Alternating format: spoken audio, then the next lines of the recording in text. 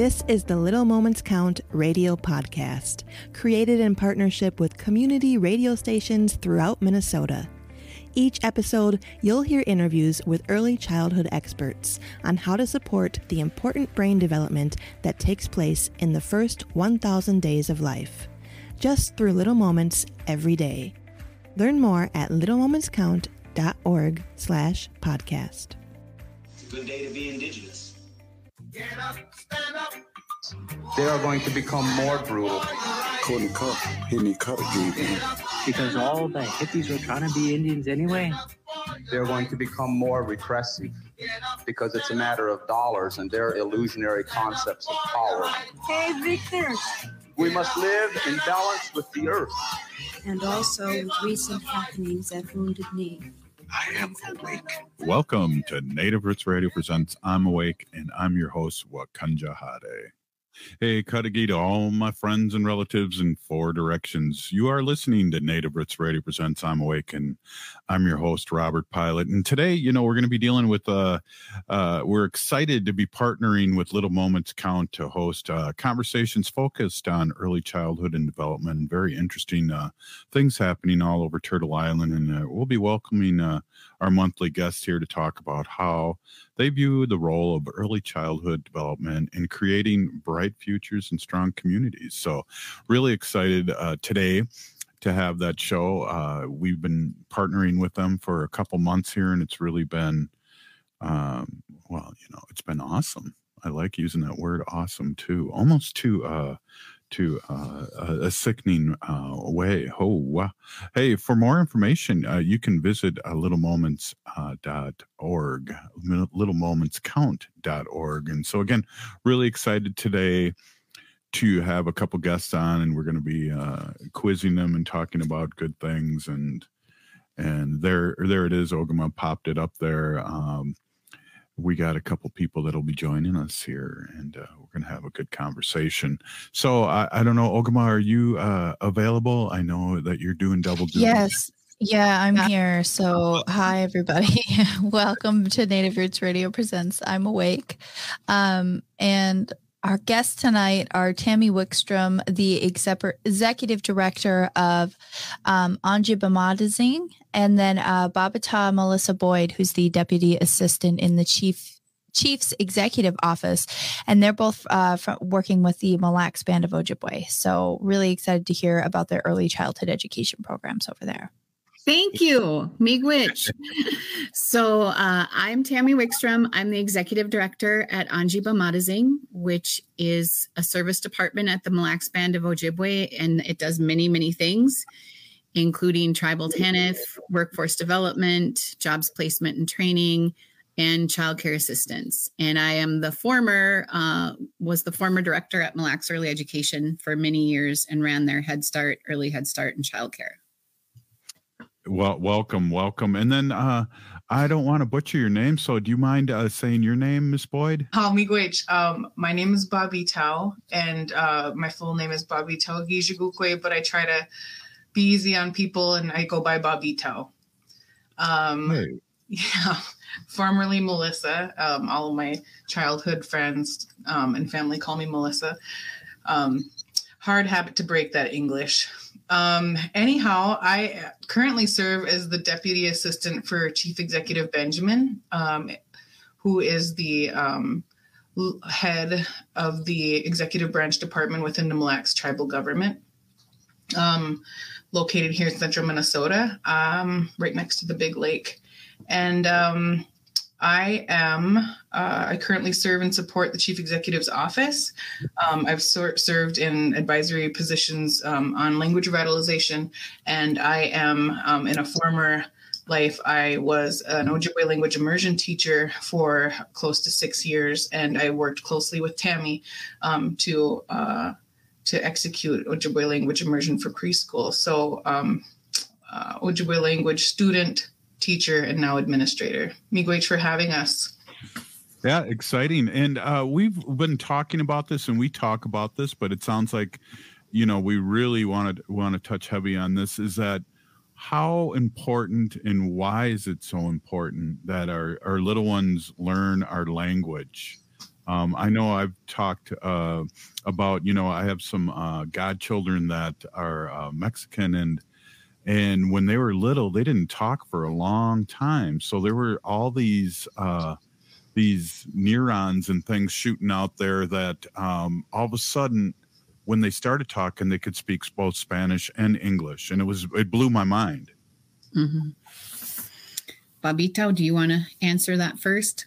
I'll let you go for the speech side, and then I'll hit it with the immersion part.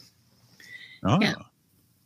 And I think that you hit on some of it with the neuron development. We know a lot about brain development now that we didn't used to know even like 25 years ago when I had kids.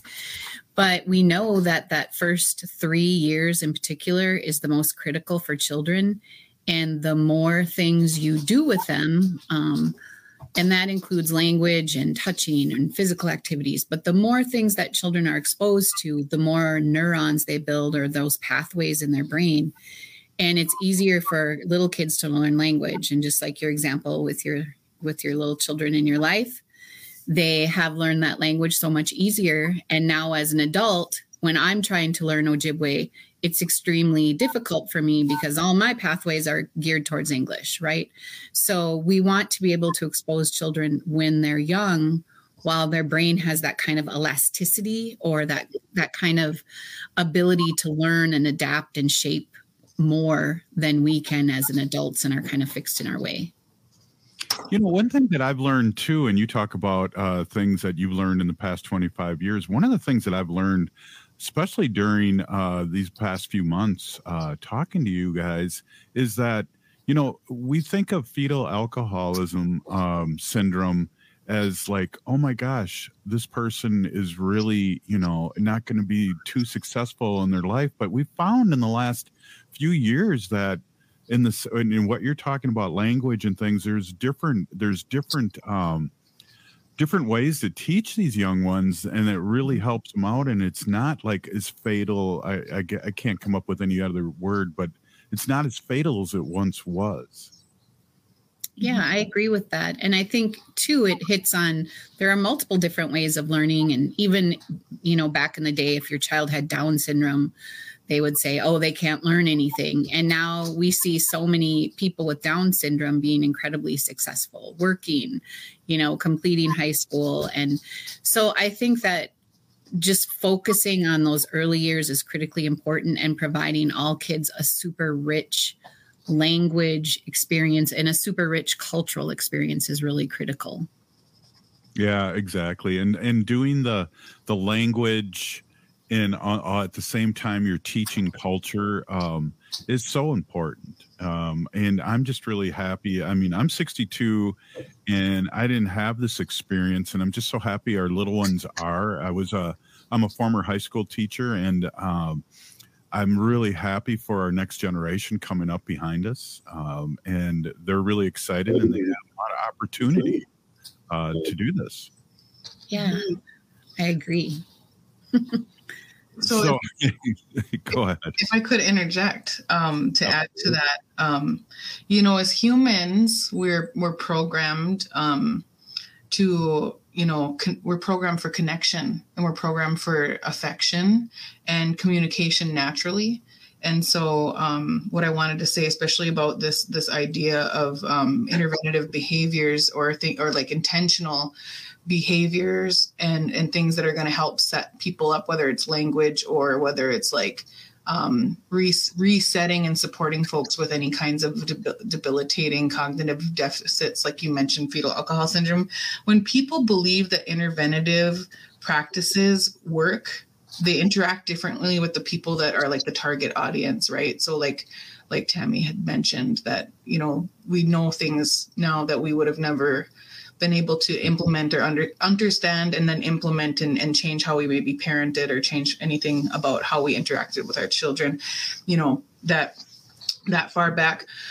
I wanted to mention something about so the language, hearing more than one language for children. It is not a new thing for children to be multilingual, and it's a very common thing in, I would say, on the African continent, in Europe, it's a very normal thing for people to have like a national language and then other languages in order to function.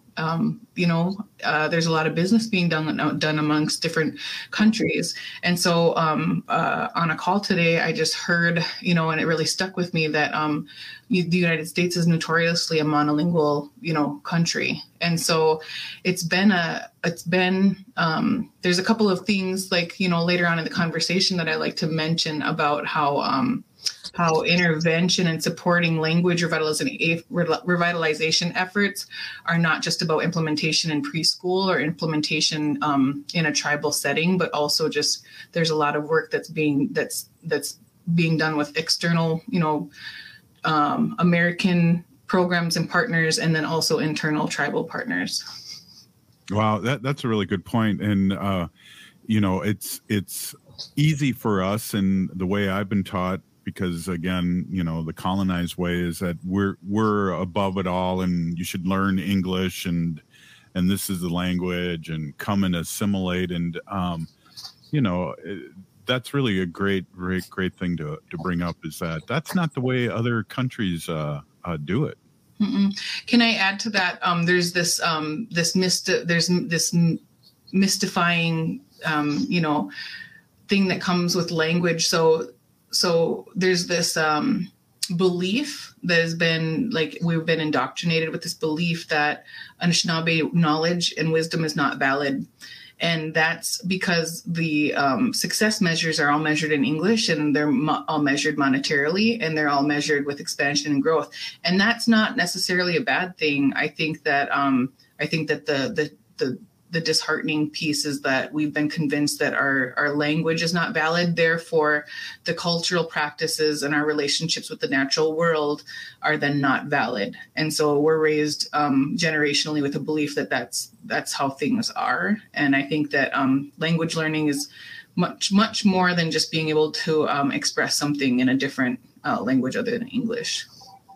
Hey, I'm going to stop you right there. This is a really great conversation we're having here, and we're talking about our little ones and language, and how things can really expand and make our little ones' minds grow. And so I'm really excited. We are talking with a couple of real doers out here. So I just want to take a quick break here, and you're listening to Native Roots Radio presents I'm Awake, and we'll be right back after this short break. Please stay with us.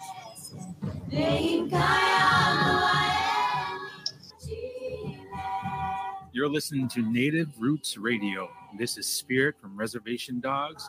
Get up and listen.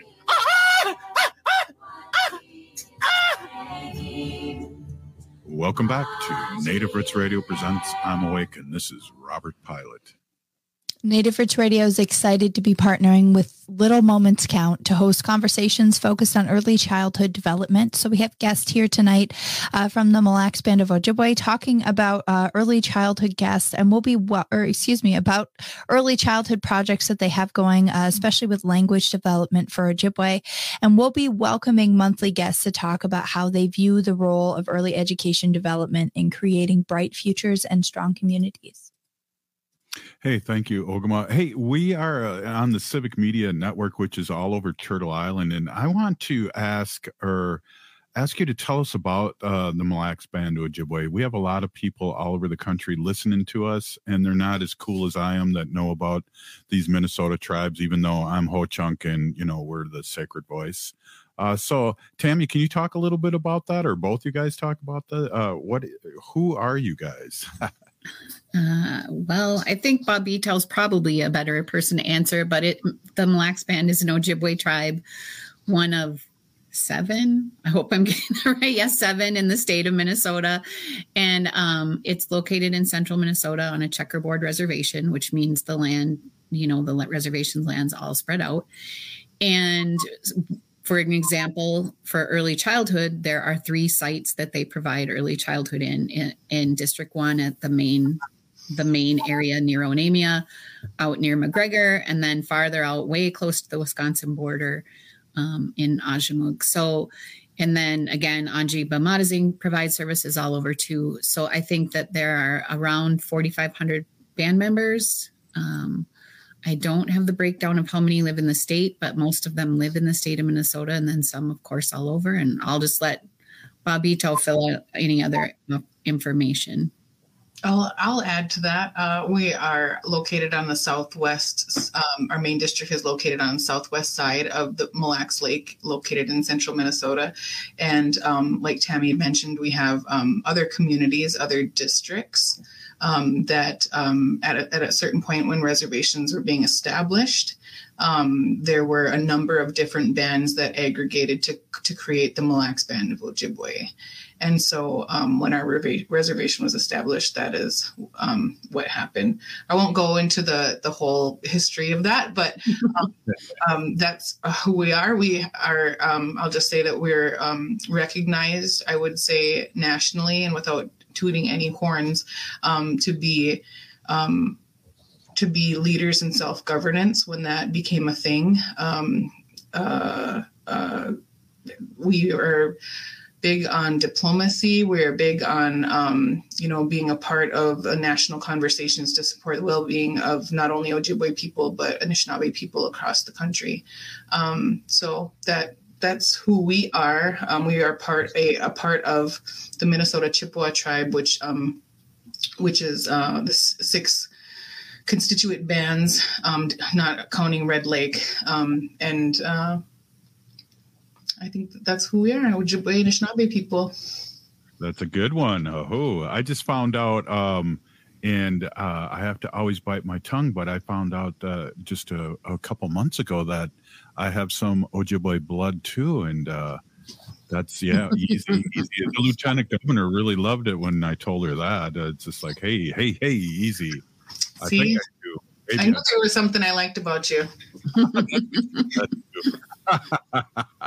Hey, that's so you guys are doing exciting work with the Mille Band, and so we talked a little bit what the childhood education looks like, but can we dig a little deeper into that?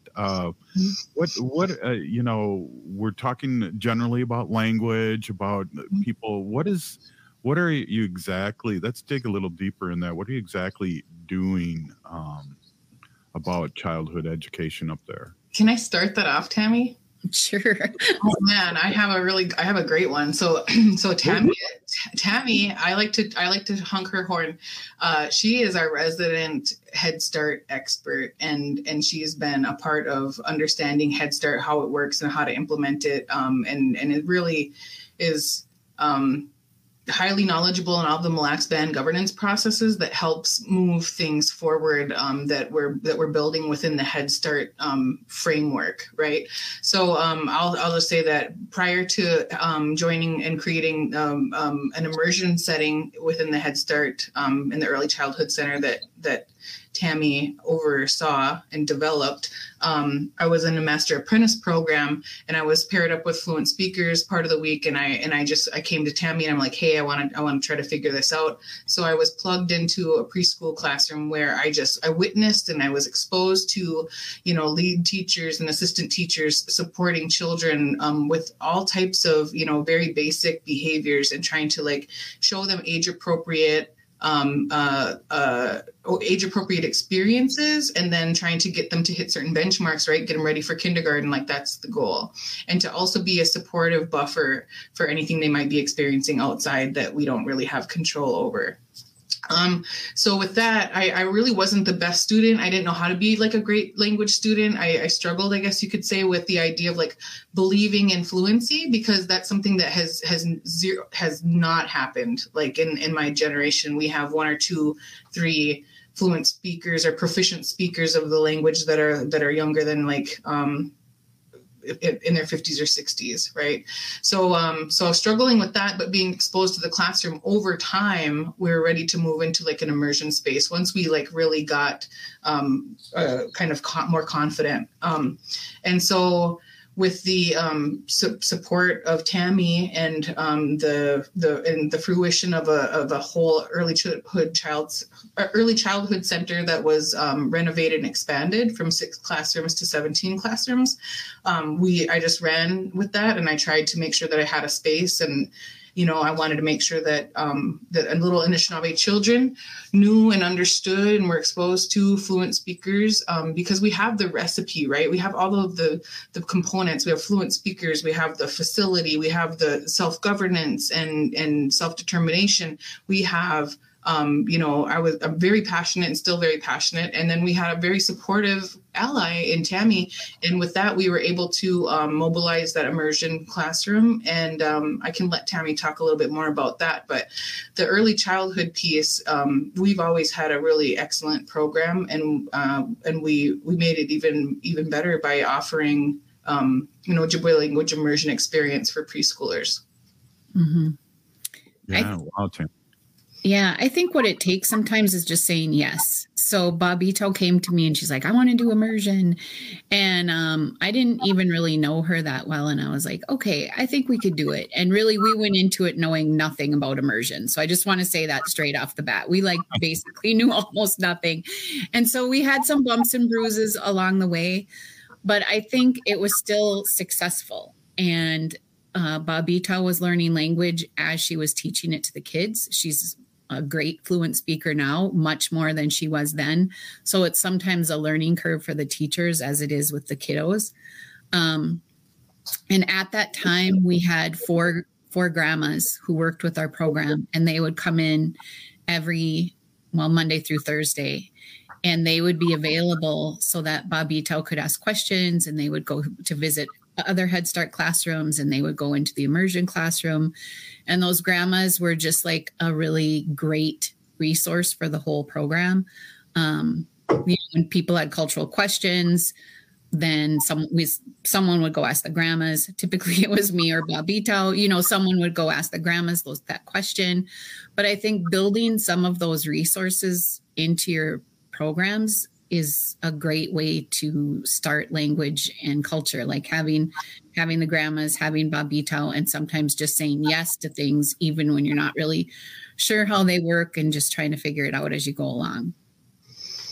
Wow, that's exciting. Baabiitaw, do you feel like I've heard as an adult here, and I'm just shifting gears here, one way too to learn our languages is replace it, whether it's once a week or once a day.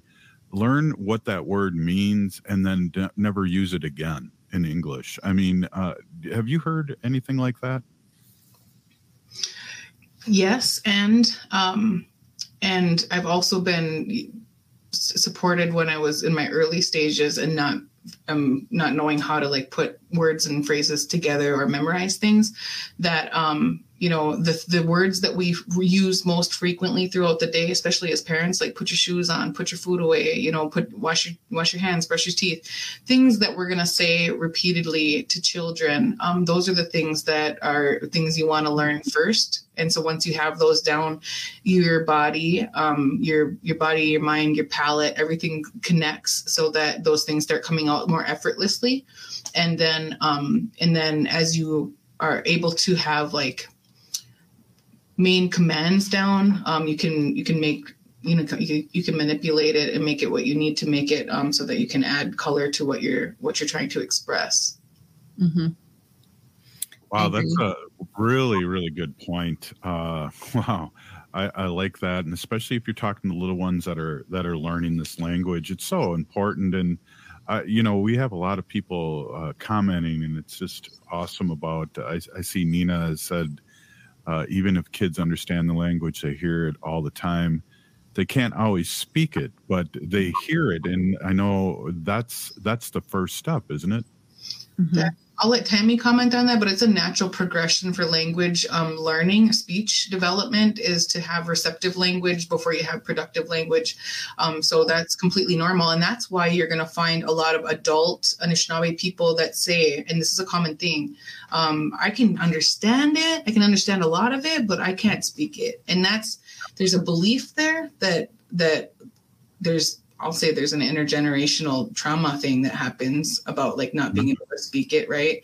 That's kind of something that's unspoken and we don't really go there often. But also there's that part where, yeah, you understand it because you watched and witnessed language, and you watched and witnessed people behave in the language and function in the language. So you knew exactly what was happening. Similar to a toddler, when you tell a toddler to do something at 2 years old and then they don't do it and they laugh and they run away, they understood you. They understood you. But I'll let Tammy speak more to the speech part if she has anything to comment. Hey, Tammy, why don't we hold out on that? We got to take a quick break and then we'll come back. But I'd love to jump into that a little more if you don't mind. Sure, no problem. Excellent. Wow, I got some powerhouse guests here, Ogama. Wow, you're listening to Native Roots Radio presents I'm Awake, and we'll be back after this short break. Please stay with us.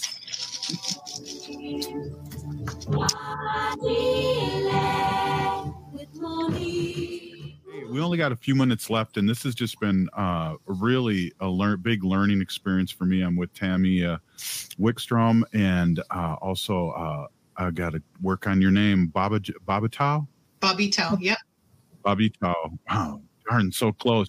Hey, I want to ask you, what do you have any advice for the educating end of this, childhood educators for teaching Native children? I think that's really kind of we have a lot of allies, white allies, listening to the show all over Turtle Island, and I think that's a really I didn't come up with that question, but that's a really good question. Mm-hmm. So can I answer first, Baabiitaw? Are you okay? But absolutely. Yeah, I think that a lot of things that you can do, again, is go back to the just say yes. But I also think that you have to also educate teachers. Just like I said, Baabiitaw was learning as she learned with her students. You can't expect your teachers to teach about Ojibwe language or culture if they don't know anything about it. And they could be Ojibwe and not know anything about it because some people weren't raised that way, right? And so we need to put that into like even professional development. And we need to make it a goal. We used to have a goal, which is really kind of a small goal, but we had a goal for our staff to learn 10 Ojibwe words every year, which is super small, in a language. But that was like a continuing ongoing goal, is like every year you just add to your language. And I think that could be a goal for teachers in, tribal Head Start all across the country is, I'm going to learn more myself. I'm going to add words to my vocabulary. I'm going to learn those common phrases like Baabiitaw talked about, like, sit down, let's eat, line up for the door, like all those things that you might need, and learn them. And another thing that we have fallen away, but we need to start doing again, is label stuff. Label the chair with the Ojibwe word, label the door with the Ojibwe word. And ask the parents what their children's Ojibwe name is, and that they can use their Ojibwe name instead of their English or white name or whatever, so that you could use that if that's what the parents would like. And then another thing we did, I'm going to say that Baabiitaw headed that, but we held a big mass naming ceremony one time at Early Ed for a bunch of the families whose kids didn't have a naming Ojibwe name. Oh. So, there's lots of little things that you can do to support it, and I'll let Baabiitaw add into that. So to comment just on the naming, it was not anything that was like thrown together or like, Dabenak, right? So, but it was something that the fluent speaker and namer was able to make themselves available for the whole day. And so we had families come in, bring their own food, bring their tobacco, bring their kids, and then Beijing, like one at a time. We were there for like 15 hours trying to get them all through. And I think we did like 40 kids one year, and and adults came, like parents and grandparents even came to get named who missed out on that for whatever reasons. But going back to what would you say to education professionals at this point? And to get to like open the floodgate is like Tammy said, just say yes. Find a way to say yes. Find a way to say yes there aren't any restrictions on federal funds as far as like Head Start and early Head Start. The Head Start performance standards allow for immersion, for Ojibwe language support, for Anishinaabe language revitalization support in the classroom, and think about what kinds of policy changes you can make, what kind of legislation changes you can make within your own tribal government to support your own language revitalization efforts, instead of relying on this like guardian ward relationship that we have with the federal government to make sure that they're providing for us. We need to provide for ourselves first, and we need to take initiative first as a people. That would be one thing. When it comes to like individual support for a teacher, it would be like, if I was talking to an administrator, I would say, please make sure that there's time for them to study. Please make sure that there's time for them to decompress, because to think in another language that you don't fully know is so challenging. And to try to express that to children who don't understand, that's a whole nother challenge, because preschoolers are a challenge, and it takes a special person to work in preschool as it is in English, in a language that the children understand already. So I would say opportunities and support for any professional development, both second language acquisition and any work that they can have with fluent speakers in their community to make that happen, because language death is a real thing. And I know that there may be people listening who do not have living fluent speakers anymore, and my heart goes out to them. The people who have fluent speakers living right now need to take advantage of that, because if we don't have language maintenance where we're making as many fluent speakers as we are that are passing, then we are going to experience this place where we don't have any fluent speakers left for those of us who do at this point. So, and that's where the real hard work starts. One of my mentors told me, McGizzy, he told me, like, that's when it's going to get hard. Right. Mm-hmm. So I would say that, like, find a way to say yes. Find a way to champion it, support it. And no matter how challenging it is fundamentally right to teach Anishinaabe children the language that is intended for them. It's for their spirit. It's for their religious rituals, even if they're not familiar with them. Their spirit knows, right? And so that's what I would, to not believe that our language is not valid, our knowledge is not valid, to know that we can be smart and intellectual Anishinaabe people in more than one language. Mm-hmm. Wow, Baabiitawigiizhigookwe, that's awesome. What really hit me too, what you both were talking about, is the community involvement.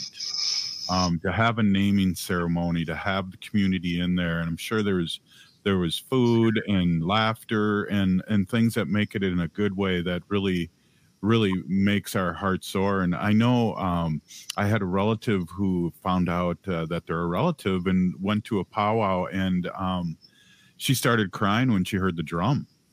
Mm-hmm. And just to experience that secondhand and watching somebody that spirit hits deep, I just have to just agree 100% with what you just said there about, it's our right, to know these things. Mm-hmm. Mm-hmm. If I could make one more comment before we wrap up, for those individuals that may be education professionals and maybe have some skeptical feelings about whether it's going to be supportive or whether it's going to make the children ready for kindergarten or ready for first grade. There's lots of research out there that shows that mm-hmm. children after 5 or 6 years of immersion from preschool to say first, second, and third grade, that they perform as good and better oftentimes than their mainstream educated peers.